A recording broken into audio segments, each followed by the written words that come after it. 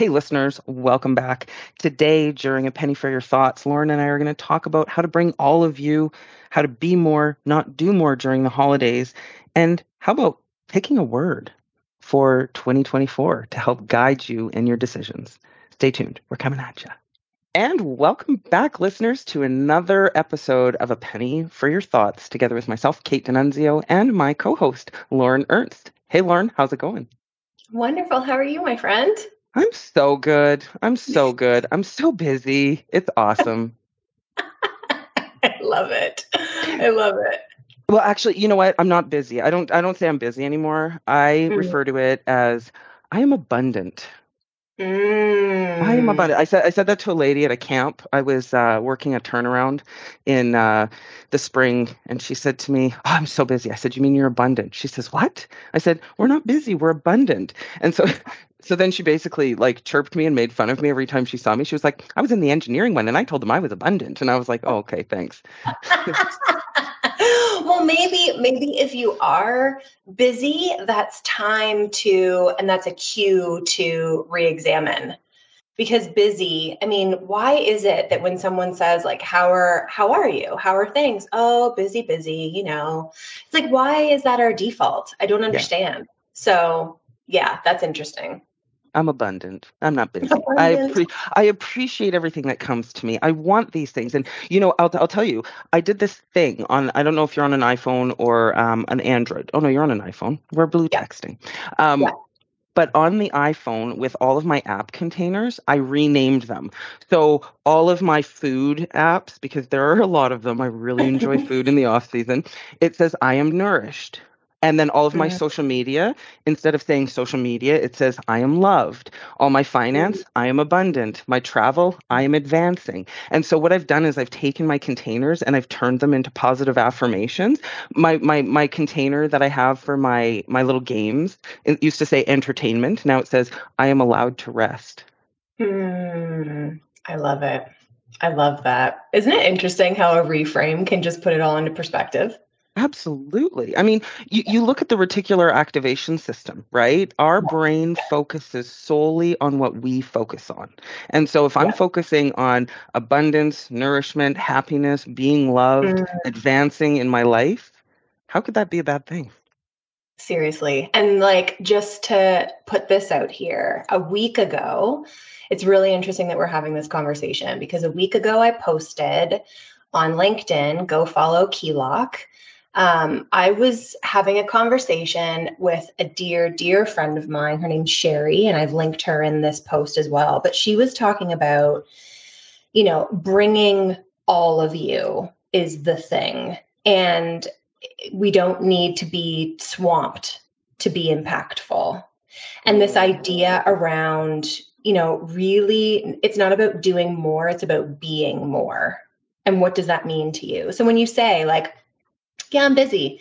Oh, okay. What does that mean? Are we instilling and kind of reinforcing that whole idea of hustle culture that we all kind of fall into that trap sometimes of being busy means that I'm being impactful?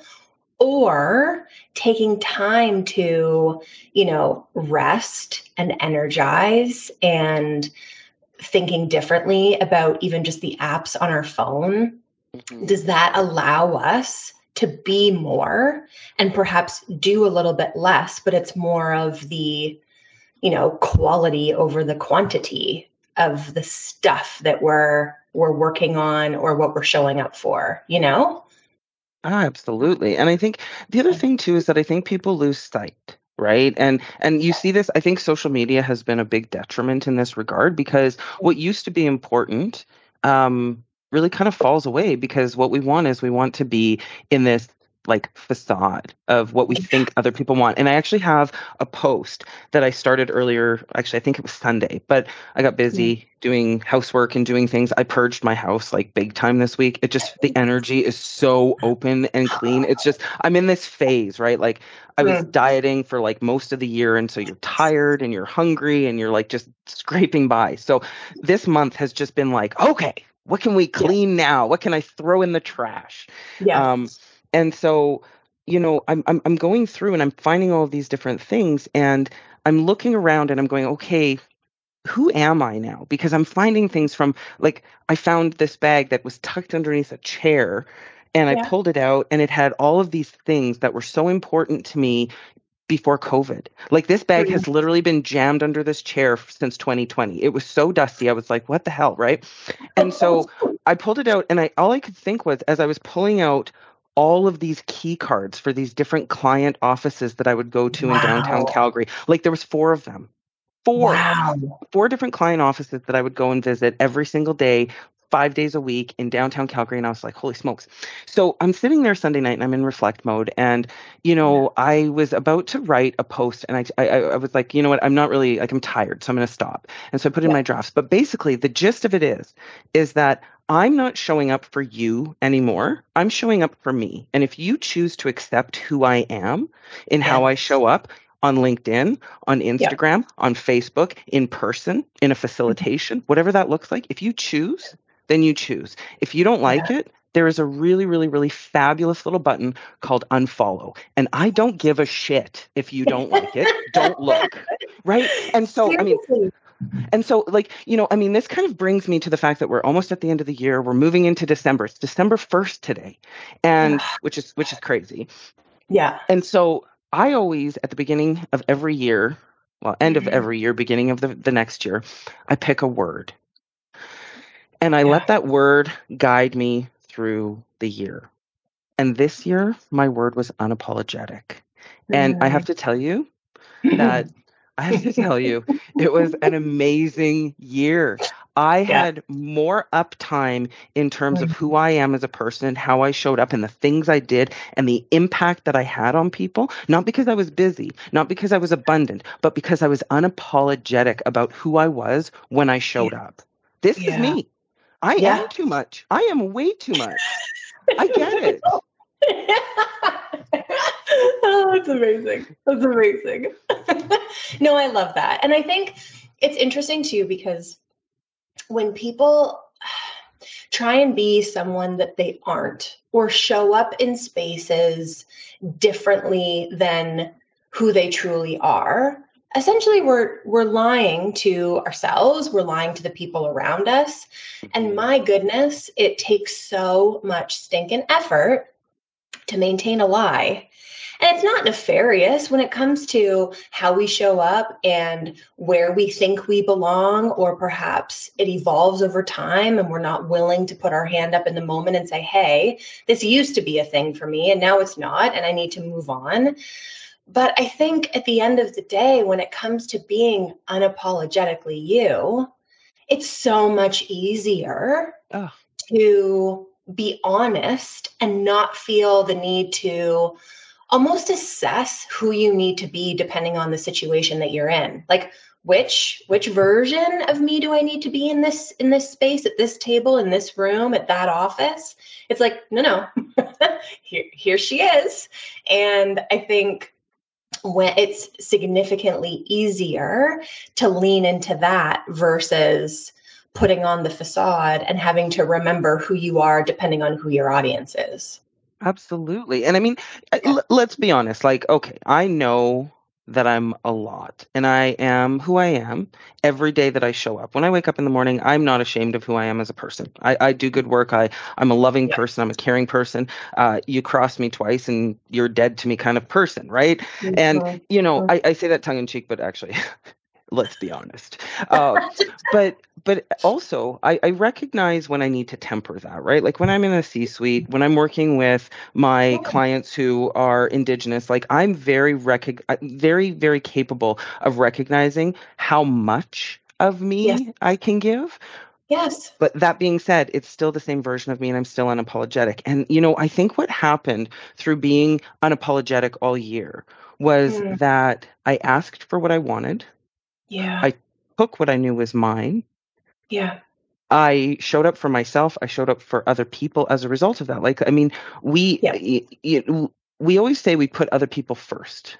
Mm. And, as mothers, as business women, as people who participate in the community, volunteers, allies, whatever we do. I mean, at this age, who we are at this time in our lives, and I had this conversation just yesterday with a client, is, we're in this vice grip of pressure, right? We've got aging parents that we're taking care of or that we're concerned with. We have siblings who are experiencing life at a different pace than we are. We have children that we're trying to bring up. We have nieces and nephews and cousins and aunts and all of these different people who rely on us. And we're right here in the center.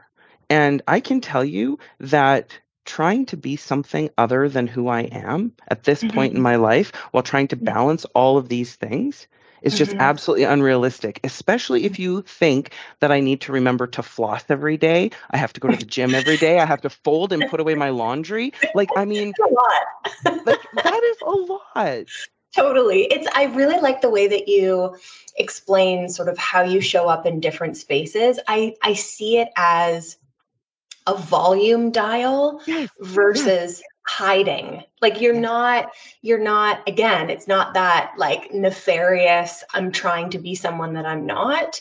It's I'm dialing up or dialing down depending on who I'm with and what is needed of me. And you can't always, have main character energy. You need to, be in the front, be in the back, depending on what's going on. And kind of show up in those supporting roles. But I think that's just self-awareness, that's still being true to who you are, but just showing up in spaces in a different way based on what is needed of you versus hiding parts of you that you then have to remember in future. What did I hide from this person? What do they know? What do they not know? There's too much going on to have to keep up with that. Absolutely. And, I think two things come to mind. The first one is I've always taught Ruth that if you always tell the truth, you don't have to remember what you've said. Because it just is the truth. And the second thing is that, as we move through and we give those pieces of ourselves to people show up and they want us, right? Yeah. Like when somebody comes to our company, it's very few and far between when somebody's like, hey, do you guys have a consultant that could help me do this? It's like, no, hey, could Kate or Mike come and do these things for us? Because when you're in consulting or when you're in a people-facing industry or you're a leader, your reputation is all you have. Yeah. Right? And so you can't, we could look south of the border. I mean, Ron DeSantis is the perfect example of what not to do as a leader, right? I mean, and if you haven't seen any of the SNL sketch comedy about him, I think go and look it up because it's so funny, but it's so true. And I'm not going to, that's like me dipping my toe into politics for like 2.4 seconds, but it's the authenticity of who we are as a person. We dial that volume up or we dial it down. And, at the end of the day, the volume, yes, but I do not dim my light for anyone. 100%. 100%. How do you, as a business owner, how do you scale that? Because you are so authentically you, the clients, and this is what I'm running into as well, the clients that you work with want to work with you. Yeah. So when it comes to the scale factor, because there's only one you, no matter how big our personalities are, there's only one of us. How do you think about scale when it comes to business and you in particular? Such a great question. And this is the age-old question for my business partner asks me this all the time. And what I do is I find people who have similar value systems who align to a company or a client culture, right? So I have certain folks who I would put with certain groups and certain people. And then how I've done this in the past and how I will continue to do it in the future is I am the chief change officer. And so it's my role to set the direction and the strategy for any client engagement. And I am the direct client engagement manager. So what that means is I interact, I entertain, I support, I problem solve, I gather requirements and data, and I'm the one who's accountable, truly accountable to that client for delivery. I have, in the past, right now I'm not doing it, but in the past I have apprenticed. And so what I'll do is I'll bring someone in and that apprentice will report directly to me and they work within the processes and the procedures of our organization and they interface with the client at the right level to achieve the right results. And so we have a process for that. And it's a really interesting process. It can be very hard, but I'm the type of person where if you think you can work with me, you're probably right Yeah. until we have our first hard conversation, and that's really the determining factor because I don't shy away from that at all. The the Yeah. the end result is always the most important because that is why people come. They come because of the fact, right? What we Yeah. do and how we do Yeah. it. Yeah. And admittedly, I mean, that might not be the best operating model at this point, but we're boutique and we're boutique for a reason. Exactly. It's a fingerprint. It's a fingerprint. And Mm. every client engagement has its own unique capabilities. Yeah. What one client will tolerate, another will not. Yeah. Yeah. It's such a good call out.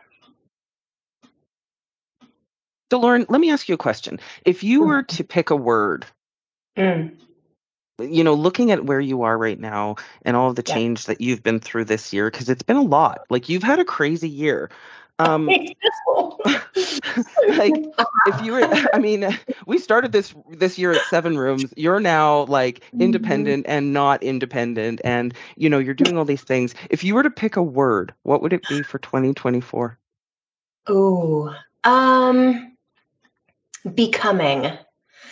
And I think for me in my life, both personal and professional, and as a mom and as a wife, I always want to look for opportunities to grow. And shoot, we did. If I go back and listen to some of the conversations you and I had around, I started this great opportunity and, oh, no, that didn't work the way that I had hoped, or, hey, this other new thing has started. Oh, yeah, no, that's not the direction that I want to go.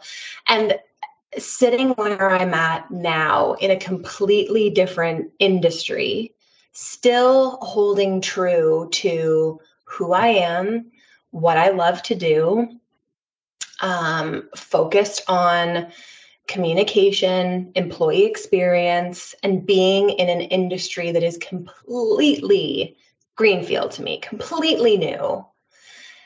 I still believe that all of the foundational, fundamental pieces that I hold true are still required and incredibly important in the industry that I'm in. Going from tech to healthcare is bonkers.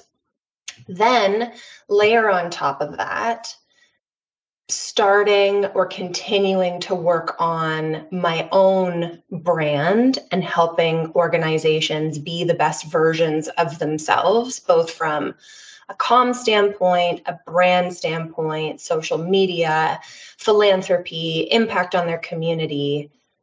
It's been really, really cool how, when going back to your original point around being true to you and never wavering from who you are, what types of opportunities swing in your direction. Mm-hmm. And how, even though the clients that I work with and the industry I am now deeply a part of could not be more different, they are so fundamentally identical when it comes to care, open communication, enablement, empathy, showing up full-hearted and being there to support one another, and constantly looking to grow and improve.